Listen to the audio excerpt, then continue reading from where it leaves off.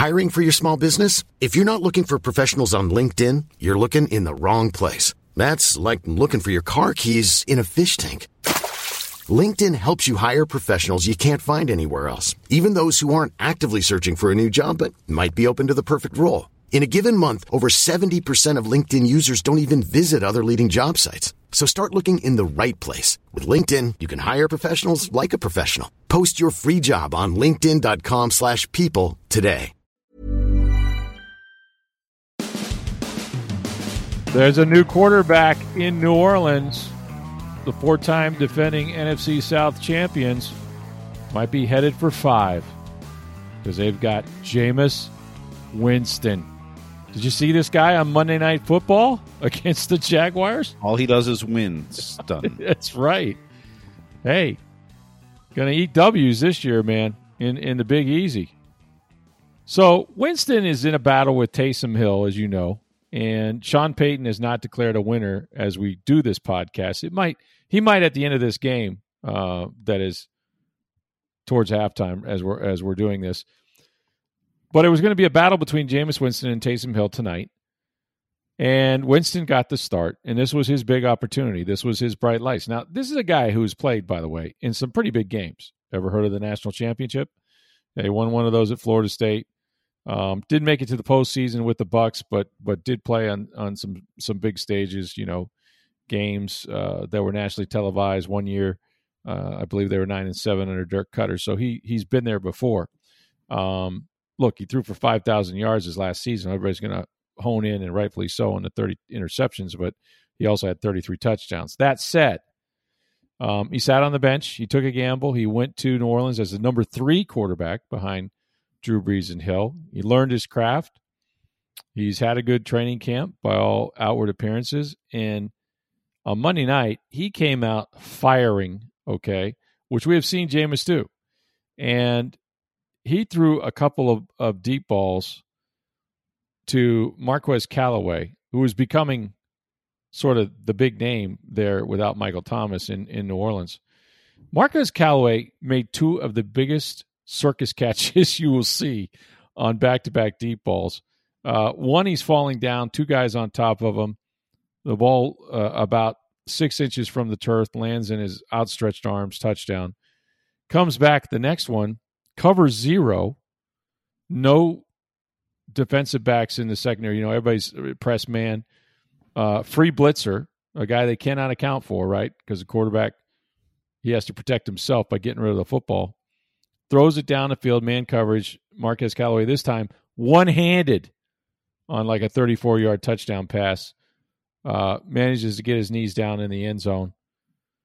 2 touchdowns and 3 possessions for Jameis Winston. I got a projection. Sports Day Tampa Bay is projecting the winner of the quarterback derby in New Orleans is Jameis Winston. Wait a minute. Are you allowed to put that out early? I thought, draft tweets or, projections were not allowed in this. Well, I'm putting it out there, babe. No one's listening live, so, they have to get this on a recording. But Jameis Winston is your new quarterback in the New Orleans Saints. How you feel about that, Tampa Bay? We threw for 5,000 yards the last time he started a full season. Yeah, he threw did. for 33 touchdowns. Oh, you could argue 40. Well, you're counting the other teams. Yeah, well, there was 40 touchdowns scored on throws by Jameis. So yeah, in fact, 4 of his first throws in games were touchdowns, not for the Bucs. And his last one of the season. And his last one of his career in Tampa. Listen, people say, well, you bash Jameis. I'm not bashing Jameis. I know how talented he is. I covered all 5 years. I watched every throw and damn near everyone in practice as well. Throwing the football has never been his problem. And it continues to not be his problem. The truth is this, that the Saints probably would have beaten the Bucs last year if Drew Brees could throw it, as long as a bathtub, but he couldn't. His arm was shot. He had a torn rotator. He, all kinds of stuff going on with him, ribs, all that. The one touchdown they had down the field was a flea flicker from Jameis Winston. So the Saints were a great football team a year ago. I mean, they beat the snot out of the Bucs twice. And granted, the Bucs got better as the year went on. But we can't forget 34-3 in Tampa. In fact, they had beaten them 5 straight times until the playoff game. And so the Bucs won the Super Bowl. They didn't win the division, and for a good reason. Saints are better. They were better. They were better on defense at the time.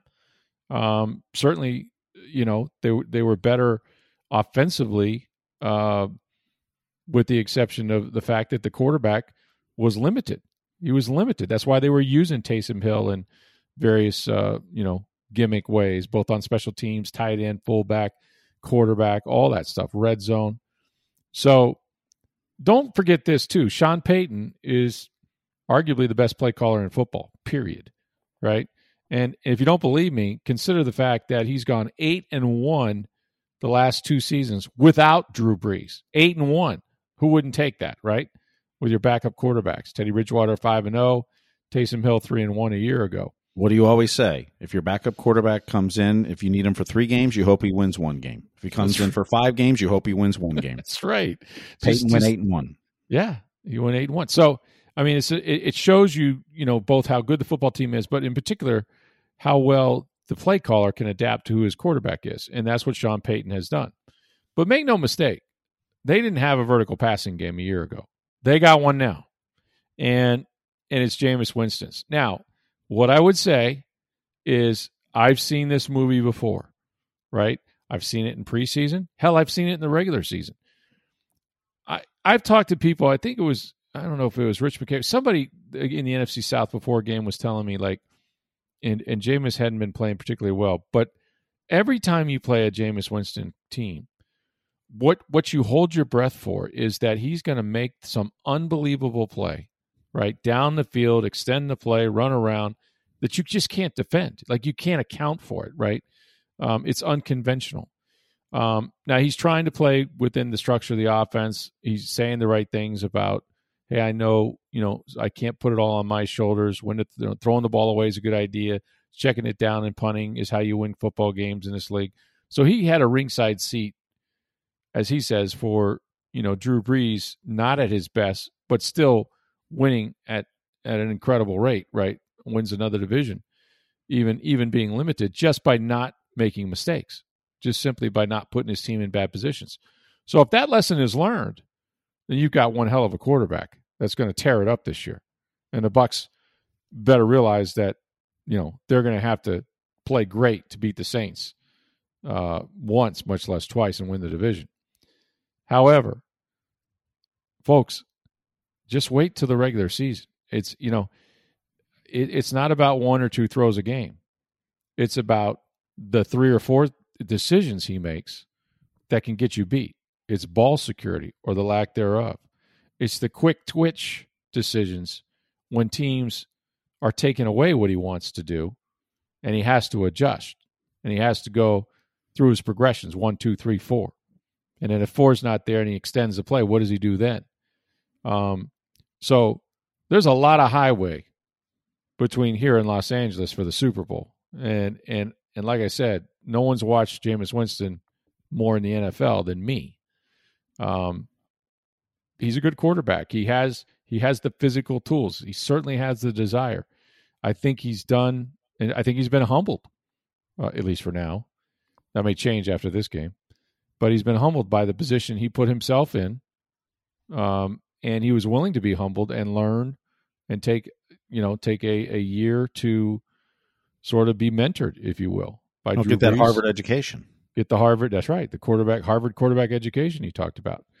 So I don't know if he's magna cum Jameis or what, but he certainly looked good against the Jaguars, who, by the way, are the worst team in the National Football League. Are they the worst, or is it the Texans? Well, it's probably the Texans. You're right, but they did get the number 1 draft pick. They were the worst last year. I don't know. I don't think they're probably the worst this year, although they could be.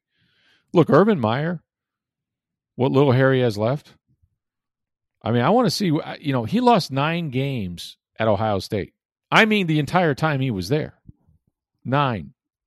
He may lose 9 in the first 11 weeks of this NFL season he's about to embark on. And from what I've seen, play 17 games, not 16 games this year. So. That's right. And from what I've seen of Trevor Lawrence's offensive line, God help him. I don't know if he's going to make it through a season. I might start Minshew as well, just to let him get the crap knocked out of him for a while. Herb hasn't, by the way, named a starting quarterback yet. It's kind of ridiculous, right? But he's thinking about, you know what? Let's not do what the Bengals did to Joey Burrow. Well, you know what? He said as much. He said there's a lot of quarterbacks, right, that if you put them out there before they're ready, you could lose them and lose them forever. Well, I don't think Burrow was out there before he was ready. I think he was out there without an offensive line. Well, that's kind of what I meant. Like, if you put not before they're I misstated that. Not before they're ready, but before you can protect them. Mm-hmm. You know, because you could bury a guy if he becomes gun shy. If he starts getting hit, and the talent around him isn't helping him, you certainly can change his level of confidence, and he may not get it back. So you got to be careful. You don't want these guys to get gun shy. But Lawrence doesn't seem like he's going to back down from a fight. I mean, he seemed very capable of standing in there and, I guess, willing to take some of those shots. But that's something that Meyer has to navigate. But boy, folks, it's going to be interesting. The Bucs and the Saints. This is going to be a battle. This is not going to be Tampa Bay, deciding whether they can rest players in Week 15. I don't think that's going to be the case. I think Sean Payton's team is good. They need help. They need more help. They got a tight end hurt. They've got a lot of injuries, to say the very least. But then if Jameis wins the job, then Taysom Hill can resume sort of that specialty role, and that helps their offense too. If he'll take Drew Brees out of a game for Taysom Hill, he'll take Jameis Winston out to keep him in the offense. Mm-hmm. So, very interesting. All right, so we got our mailbag tonight. Oh, there's we'll do this probably later in the week, maybe tomorrow. Tom Verducci wrote a really interesting column in Sports Illustrated. And if you're a Rays fan, I think it's a must-read, but I don't know that you're going to enjoy it. But he asked some very important questions, sort of backed up by stats, if you will, by figures. And it's about sort of the gist of it is,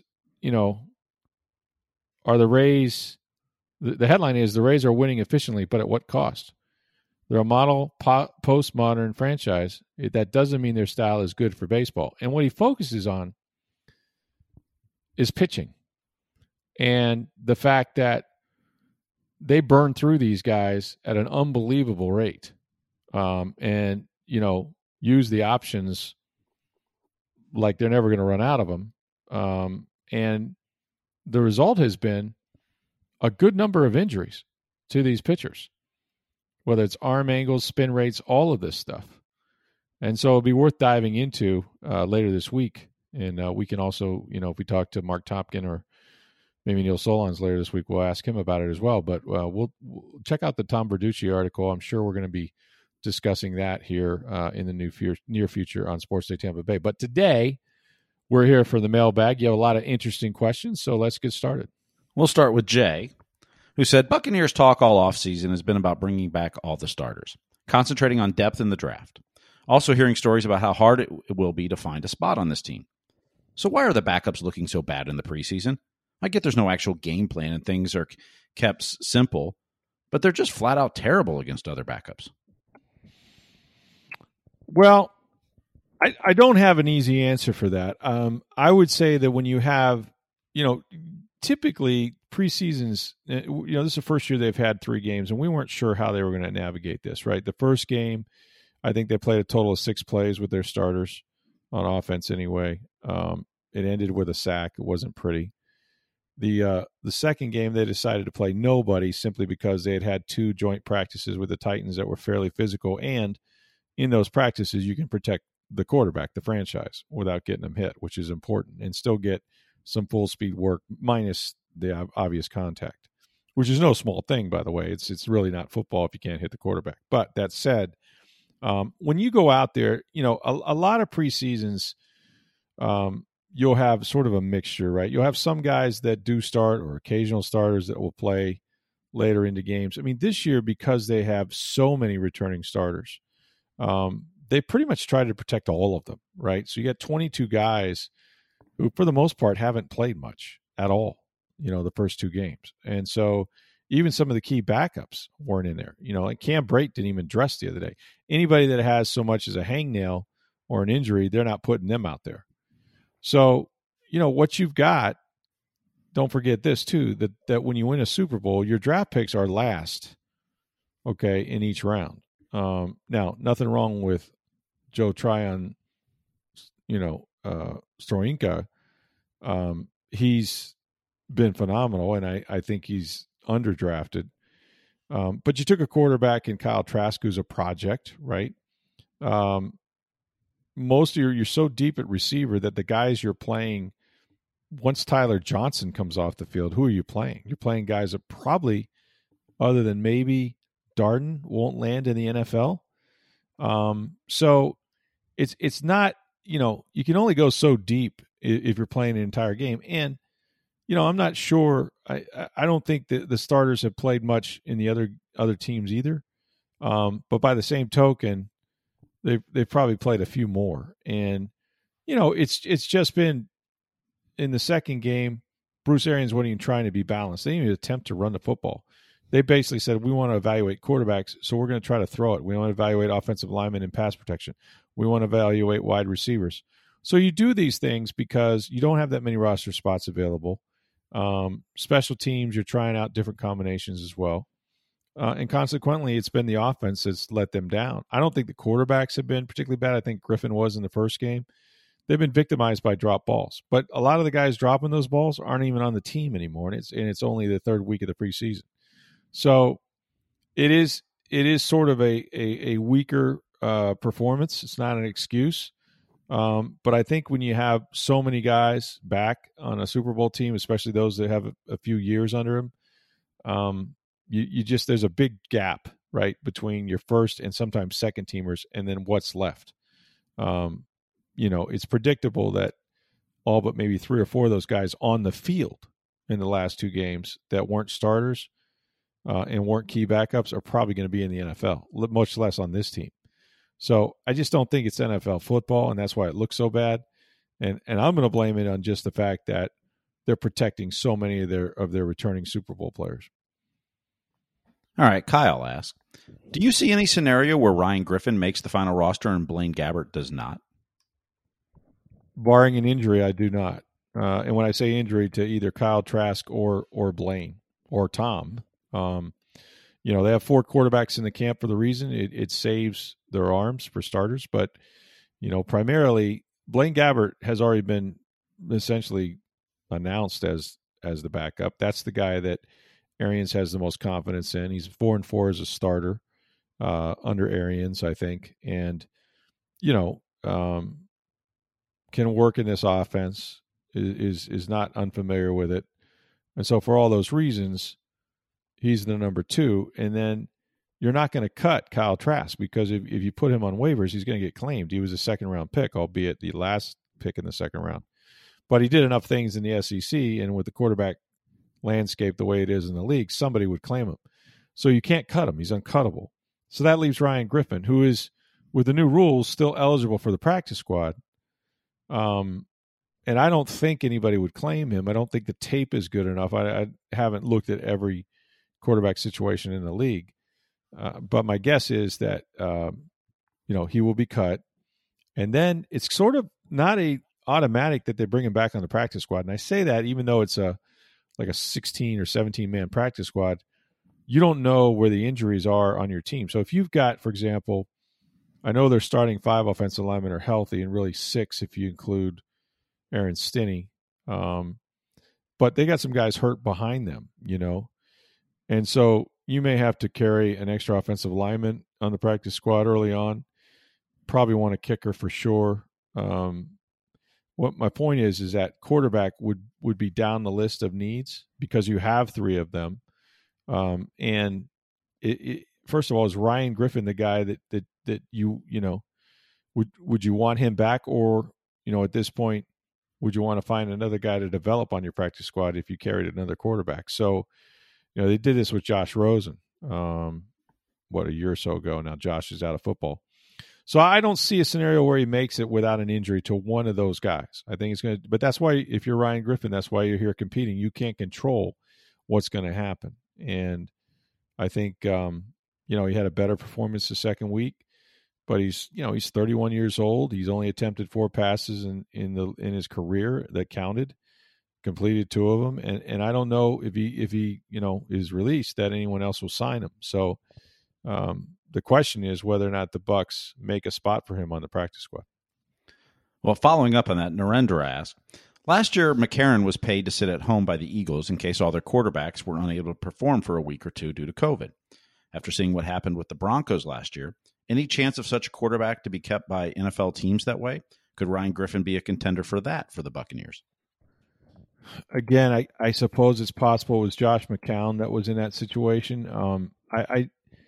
I think Josh is a rare bird because he's played for about 9 different organizations.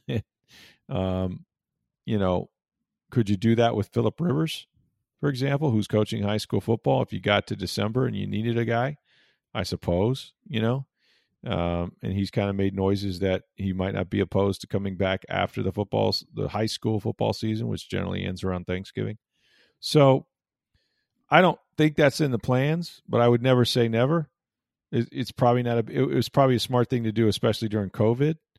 The thing about COVID is, and it's not as bad with vaccinations now, but back in the day when there were no vaccines, you could have a position group like quarterback knocked out. Look, Denver played without one last year, and the NFL made them do so because they sort of blamed the Broncos for the outbreak. So it's kind of forward thinking. It's probably smart from an investment standpoint. If you're going to pay Ryan Griffin, though, I don't think that's the guy you pay to keep sort of in your arsenal. I think if you're going to pay him, he's on your practice squad. But Super Bowl contending team. If Tom got hurt for any length of time and maybe you weren't getting the results you wanted from Gabbert, then maybe doing that for a Phillip Rivers or somebody that would be smart. But I don't anticipate that, at least not now. Randall asked, what is the likelihood of a 4th running back and 6th wide receiver making the team? For example, do we expect Keyshawn Vaughn and Jalen Darden to make the team? I do. I think Keyshawn Vaughn's going to make it primarily because he's improved his ability to play special teams.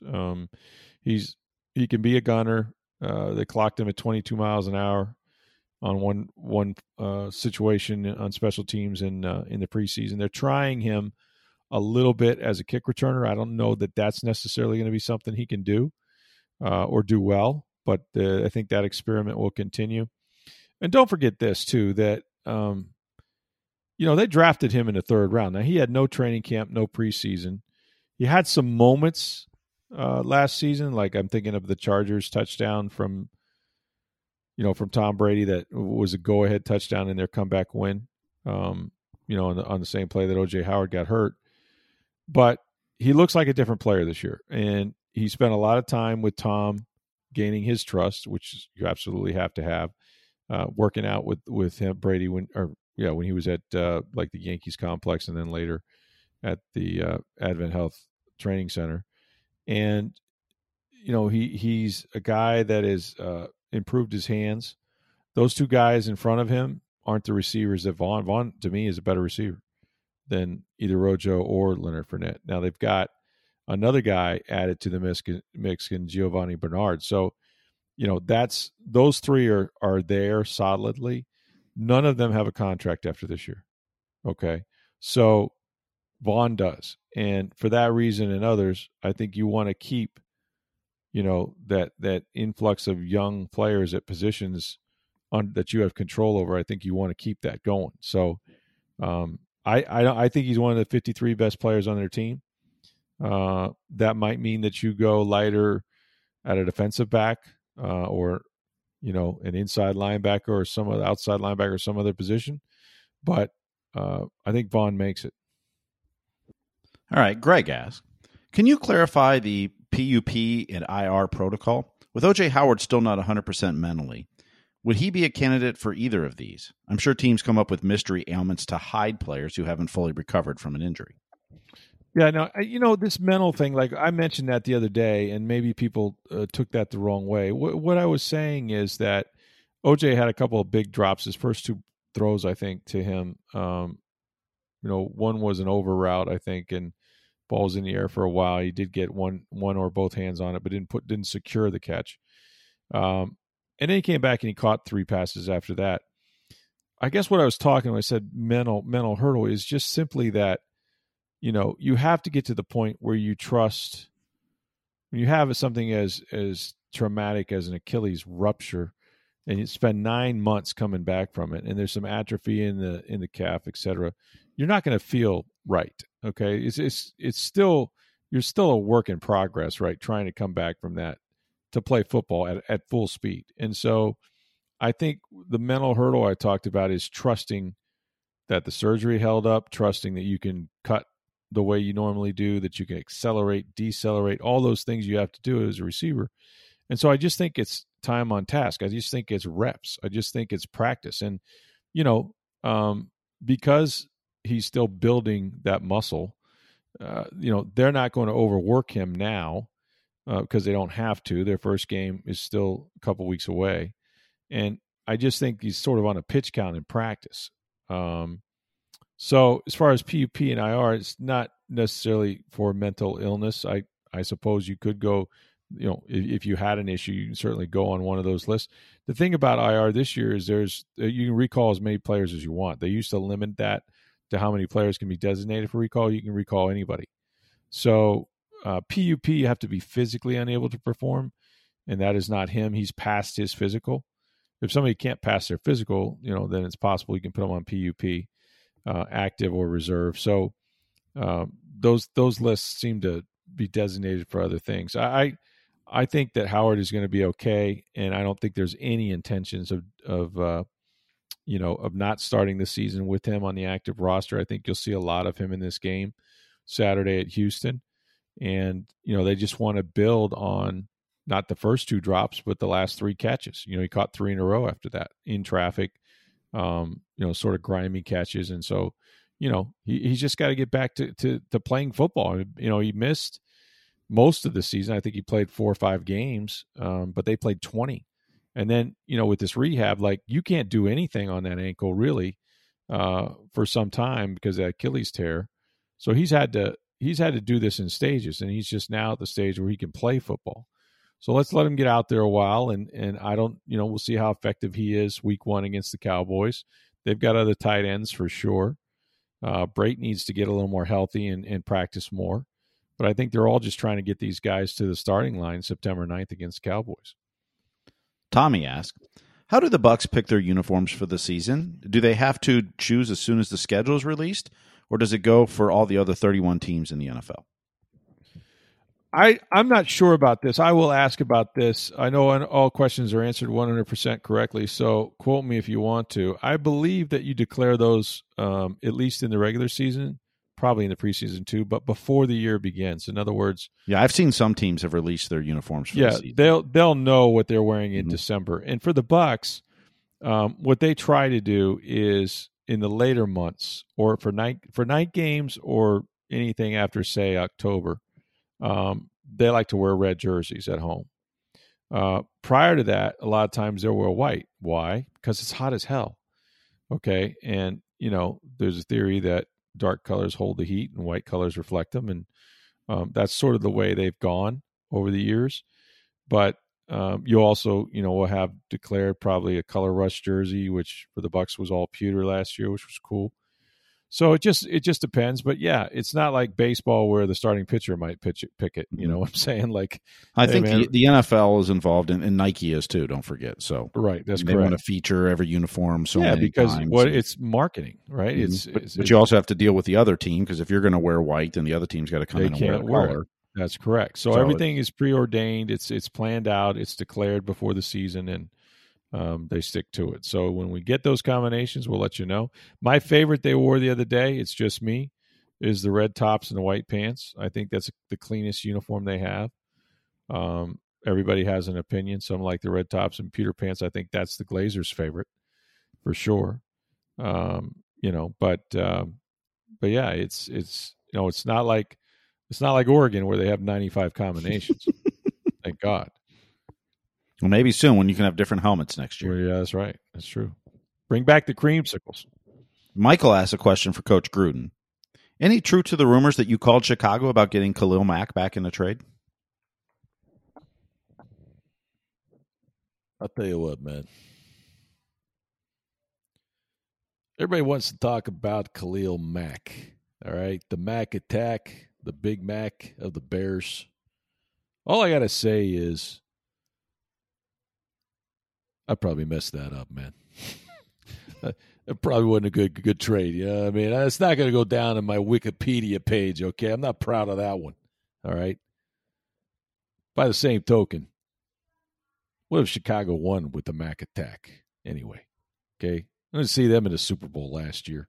Let's just pump the brakes on Khalil Mack before you start accusing me of bad trades. All right.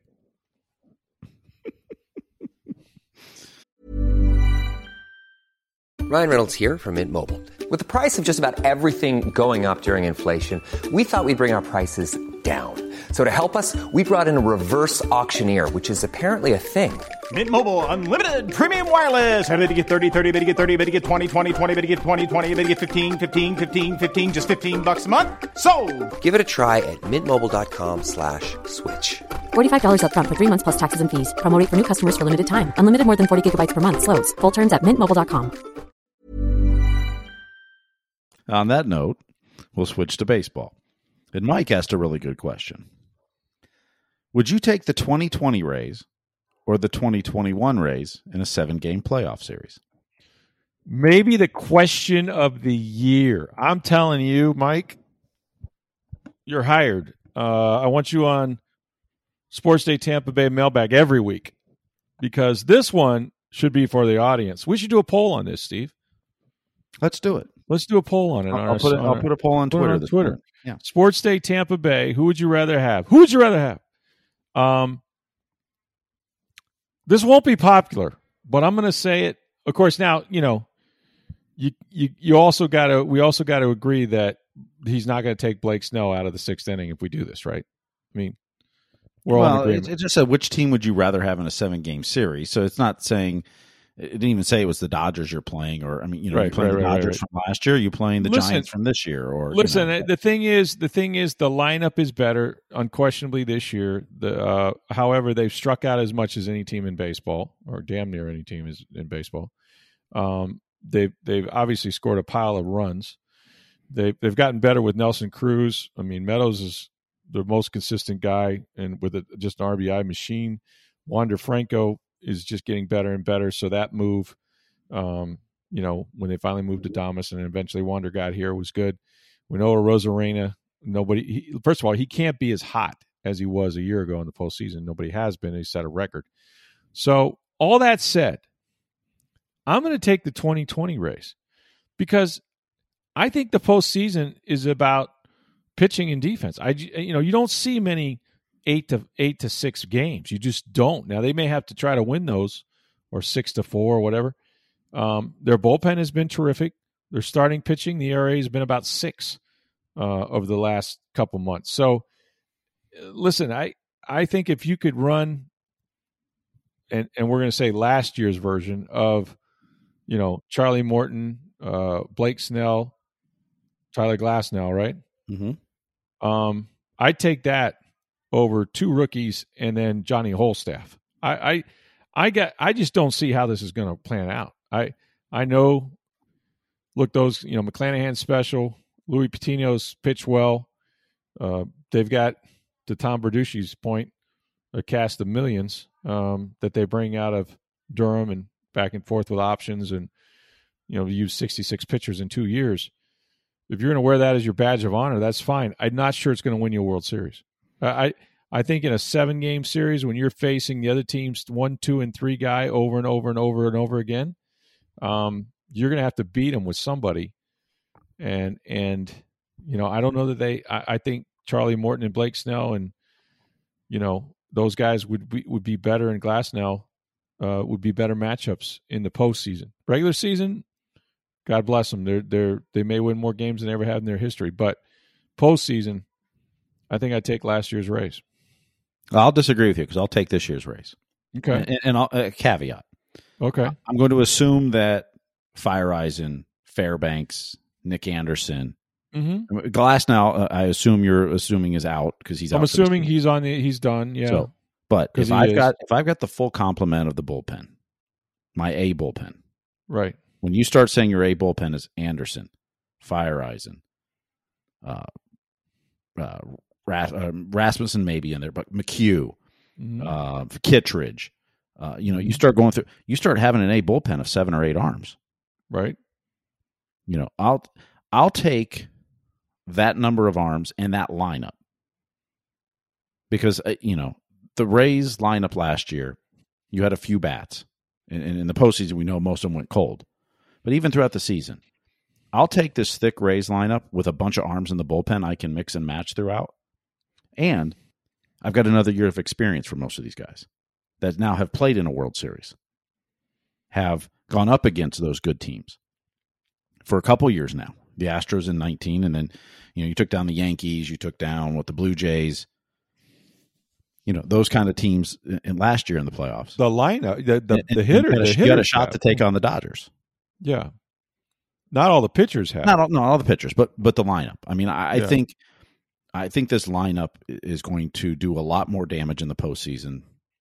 I think so. You can't really do worse than you did last season, really. Well, that's true. That's true. But this lineup is so much thicker. Zunino is finally an offensive threat.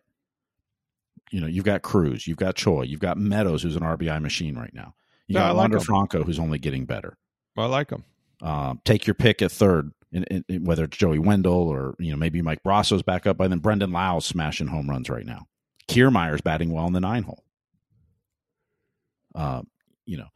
I just in Rosarina, what kind of player he is. I got no problem with their lineup. I don't know that they against the when you're facing the best of the best, like when you're playing, the Houston Astros or even the New York Yankees now that they're playing well, and they're trotting out $25-30 million pitchers every night. At least they've got 3 of them that can start.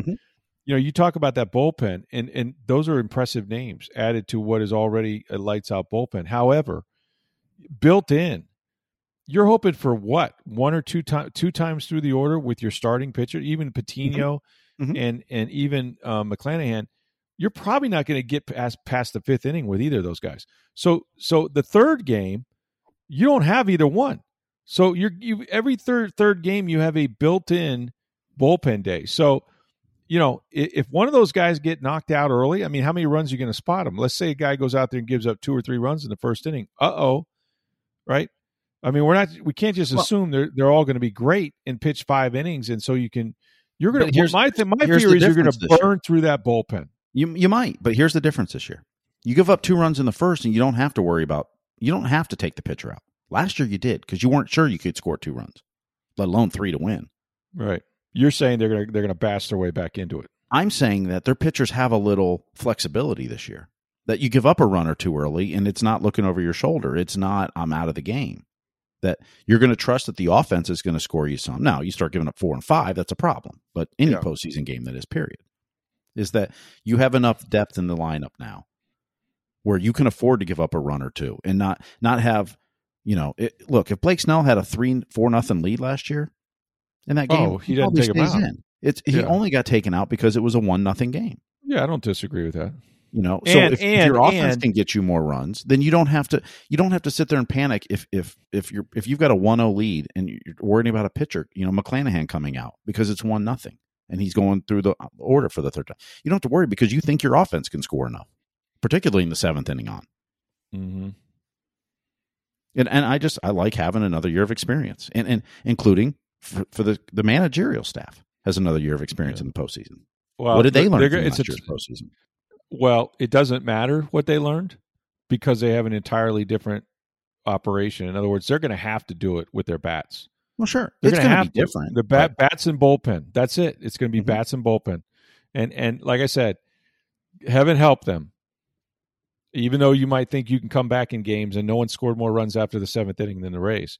But heaven help them if somebody jumps on one of those starters in the first or second inning and you can't go any longer with them, and you're looking at, okay, tomorrow we got Louis Patino. God help us, we got to get 5. And then the third day, we're all bullpen. So what happens if you get to that third game and those guys are all hanging down there? You only have so many pitchers. You can't have 25 pitchers. Presumably you're going to have a guy like Fleming or Yarborough who is going to take some bulk innings. They're not going to start. Right. But what they do now with that bullpen is what Tom Verducci wrote about. Mm-hmm. You give me 2 grid innings, and I'll show you a trip back to Durham where you rest, and then we'll bring you back in 3 days. I mean, they can't do that in the postseason. No. Okay? So, But you also have kind of an expanded pitching staff in the postseason because you don't need 5 starters. Like a regular, that's true. You need 3 to 4 starters. So that's true. There's some extra roster spots that become pitchers. Yeah, become bullpen. Well, they're going to have to lengthen their bullpen because they're basically saying we're going to pitch one game with all bullpen. So I don't know. I mean, look, there's great valid points on both sides, and it'll be a great poll question that we'll put up. But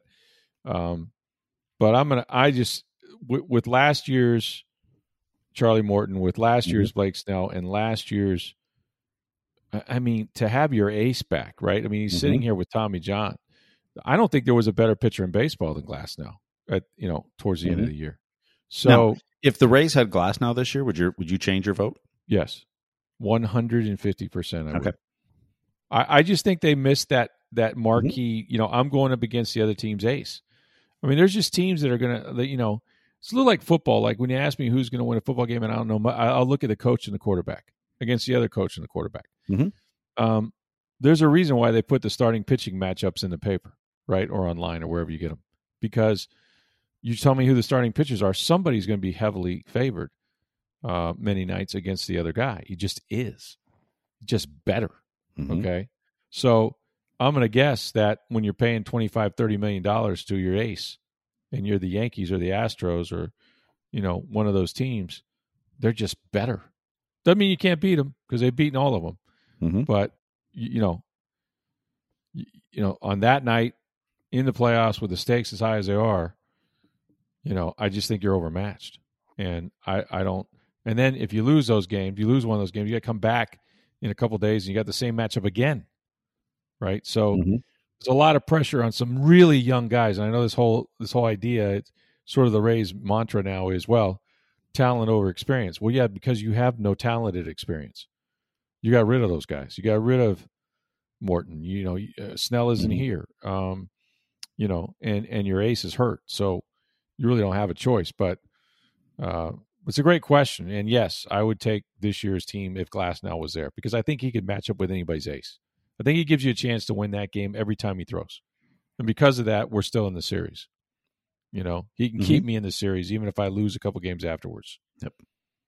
Kyle asked, is the combination of Mike Zunino and Francisco Mejia the best catching tandem the Rays have ever had? Both are solid behind the plate and have shown a clutch element and a pop at their bats. Oh, I don't think there's any question.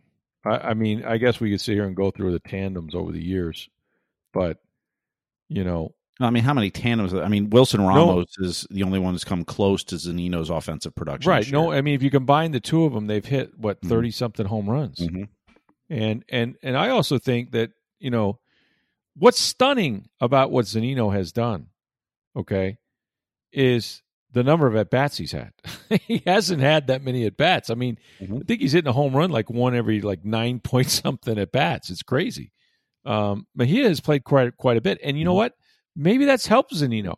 Maybe it's helped Zunino that you've got a switch-hitting catcher who absolutely has come up with some huge knocks in this season.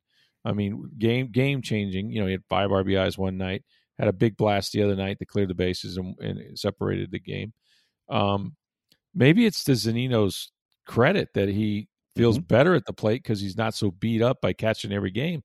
But, yeah, unquestionably that this is the best tandem of catches the Rays have ever had. I don't think it's close.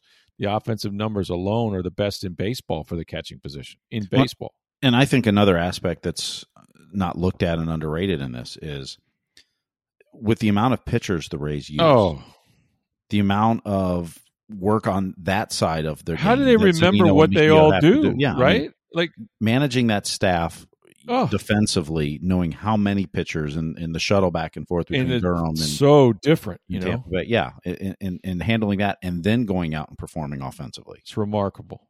It's both are having fantastic seasons. No, Zunino had 3 pass balls the other night, but hey, that might be the bad side of trying to handle 66 pitchers in a year. But it's not an easy job.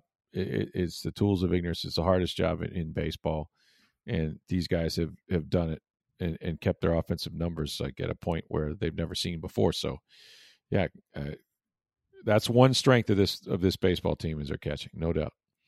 Michael, we'll answer your question about Tyler Glasnow's comments when we do the one about Tom Verducci as well later this week. So there you go. We'll get to that question then. But we'll end with this. Drew had asked, coming off the Field of Dreams game a couple weeks back, what is your guys' number 1 baseball movie? I'll list a few. It says Bull Durham, The Natural, Field of Dreams, 8 Men Out, Babe, The Sandlot, Moneyball. What are yours? Well, without hesitation, mine is Bull Durham. But he mentioned a couple there that I do like. I find myself watching Moneyball because it's a true story. I like Moneyball a lot. It's the story of the Rays. But, to watch that unfold, and I thought, that Brad Pitt did a remarkable job. The guy that played Art Howe, who, has passed away, was a great actor as well. Just the whole thing was, and I forgot because we didn't, we lived it, but we didn't live on the West Coast, that, the A's won 20 games in a row. Mm-hmm. That's just unbelievably hard to do, to win 20 in a row. And to see that franchise turn around when, they just had wholesale, like, nope, Giambi, he's gone. It was Carlos Pena trade him. Like, it was stunning at the time, and it worked. And it changed baseball, and it's what the Rays are doing today. It's what the Red Sox, to some degree, have done. So I think for its historical purpose, for the way it was put together, it's an excellent movie. Billy Beane, I remember as a top pick of the New York Mets. I knew some guys in the Mets organization. I knew when he was at Jackson, there was a player at Arkansas State there that was in Jackson at the time. So I kind of lived that story of him as a player, and then he goes on and becomes a general manager and the whole Moneyball thing. So I love Moneyball. I'll watch it. It's one of those movies I'll watch when it's on. Mm-hmm. But my favorite is Bull Durham, and simply because it's a wonderful story. What I like about Bull Durham is probably different than what most people would like. What I like is I think Kevin Costner is believable as a catcher and as a hitter. Mm-hmm. He can swing the bat. But what I like is the conversations he has with himself at the plate. That's what's in your head. And if you played the game, you sit there and you go, okay, I'm going to look fastball, quick hands, make it be up. Like if the guy's down a lot, or just, come on, bring it. Come on. You have those conversations with yourself, and then you beat yourself up during the same at bat when you screw up. So the mental aspect of that, the conversations on the mound were funny. The road trips, when I can get your rain out. Well, we didn't actually cause rainouts, but I know what we did when we had one. And so, and I just think the whole, minor league baseball, and that franchise, the Durham Bulls, mm-hmm. The baseball Annie, Annie Savoy. I mean, all of it was just really well done. Tim Robbins, not believable as a pitcher. I mean, there's some elements that are really bad, but yeah, to me, Bull Durham, even to this day, I think you can turn on Bull Durham, and it doesn't matter what year it is. Mm-hmm. It's relatable. It's relatable to minor league baseball to me. Yep. I like Major League, which he didn't list. Mm-hmm. That's a movie when it's on, I just can't turn it off. Right. I think Bull Durham's my favorite as well, but Major League, it's hilarious. I think an underrated one, and it's corny, is Angels in the Outfield. And it's goofy and it's stupid, but it's well done, just for what it is. For what it's supposed to be. They'll show it on MLB Network periodically and you catch it. I mean, it's, the acting in it's not real great and that. Now, I liked Field of Dreams. I did. Mm-hmm. I didn't have a problem with it. very unbelievable, obviously, but like still the story of the Black Sox scandal and everything is unique. So that, and we just saw the Field of Dreams game, which was cool. Probably the neatest thing baseball has done in years. So that was cool. But yeah, there you go. It's a great question. We had really good mailbag. You know what? Compliments to the questioners. We have some of the best questioners in all of podcasting. We do. You guys are great. And thanks for participating. I'm still getting tons of comments and IMs from people from all over the globe. I think me and you went through this exercise where you were adding up the countries that people listen to this podcast in. We span the globe. We really do. Wide world of sports. Yeah, that's right. Like Jim McKay, spanning the globe. So yeah, thanks for all of that, and especially your participation. You don't have to wait for a mailbag. You can send us questions anytime at SportsDayTB on Twitter. I'm at NFL Stroud, or my email address is rstroud@tampabay.com. We're going to talk a little bit of baseball later this week, obviously. With Tom Verducci's column about whether the Rays, while efficient with their pitching, may not be so good. 66 pitchers in the last 2 years. So many of those injuries, so many of those shuttles between Durham and Tampa Bay. Are they using these guys up? So that'll be something to get into. The Bucs will begin or continue, I should say, their preparations for their game on Saturday in Houston. The starters will play a half. That's the plan, Tom Brady included. So this will be their last dress rehearsal, really their first dress rehearsal until they play the Dallas Cowboys on September 9th, which is just a couple weeks away. We're getting closer and closer to that. It's pretty amazing. And then the Rays begin their series against the Philadelphia Phillies tonight. So that's something to look forward to as well. Nelson Cruz could play first base. That's going to be crazy. I got to be a minute. Choi's on the IL, so yeah, that's not good. Got to be a minute. Have a DH. Nelson Cruz has played there. I mean, I don't know how he's going to do, but I suppose he'll remember. Yeah, you don't have the DH, and with G-Man Choi on the IL, your options are kind of limited there. So if you want Cruz in the lineup, he's got to play somewhere in the field. So yeah. Once again, we declare Jameis Winston is the presumptive winner of the New Orleans Saints quarterback the election. AP is projecting, or yes. SDTB is projecting? SDTB is projecting. Do they get all the electoral votes, or just is this a state that splits the electoral votes? How does this work? Well, I think this is it's really the Louisiana. Politics in Louisiana are kind of screwy, as you may know, if you know anything about Governor Edward Edwards, and I'll leave it there. But yeah, just go back through the history of that. Almost every governor in that state, you could say that for. It's true. It's Louisiana politics down in the bayou. It's a little different down there. Yeah, so it's a little strange, but also the urban renewal going on in Jacksonville. Urban Meyer.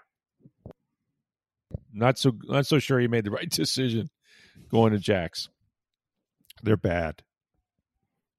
They might be Houston Texans bad, but they have a quarterback.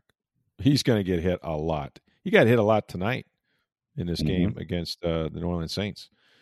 Again, as we're doing the podcast, Gardner Minshew is in. Any chance, under over? Give me percentage that Gardner Minshew is your starting quarterback week 1 for the Jaguars. I'll set the over-under at 35% chance that he could be your starter. I'll take the under. You'll take the under. You think it's Trevor Lawrence and that's that? Is it a home game or a road game? Don't know. Doesn't matter. If it's a home game, it's Trevor. You think it matters? Because you don't want to get booed in your own stadium when pretty popular quarterback Minshew. I think at some point the owner says Trevor's got to start. I agree with that. Plus, I don't think that's the future of the franchise. That's your face of the franchise now. They've been talking about him being a generational talent, like a Peyton Manning to John Elway, but they've been talking that way for 3 years at Clemson. Not 1 year, but 3 years. Okay, so if you're Meyer and you came to the NFL to draft this quarterback and coach this quarterback, and you think you've got that kind of talent, now I don't want to put him in harm's way, but he's got to be your guy.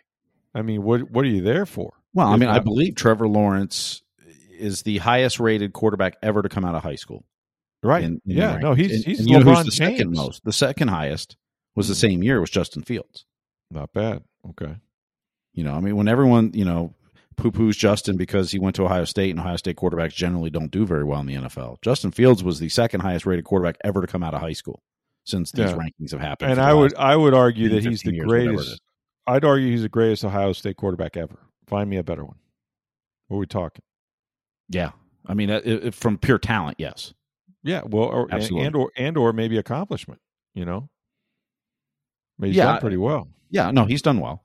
I mean, he didn't win a national championship, but He got him there. I mean, it was a hell of a game. I don't think it was his fault. no, not at all. I mean, he's a crap beat out of him phenomenal by Alabama's defensive line, but Jesus, they put him in a blender. It was kind of like Mahomes in the Super Bowl.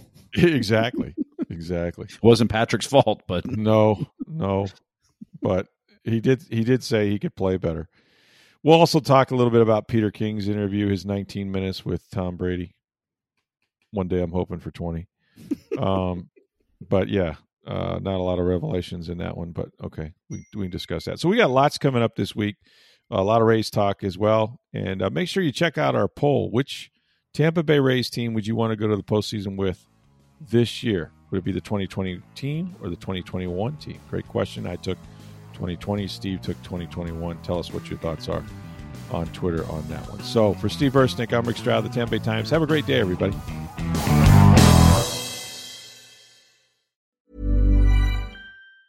Planning for your next trip? Elevate your travel style with Quince. Quince has all the jet-setting essentials you'll want for your next getaway, like European linen, premium luggage options, buttery soft Italian leather bags, and so much more. And is all priced at 50 to 80% less than similar brands. Plus, Quince only works with factories that use safe and ethical manufacturing practices.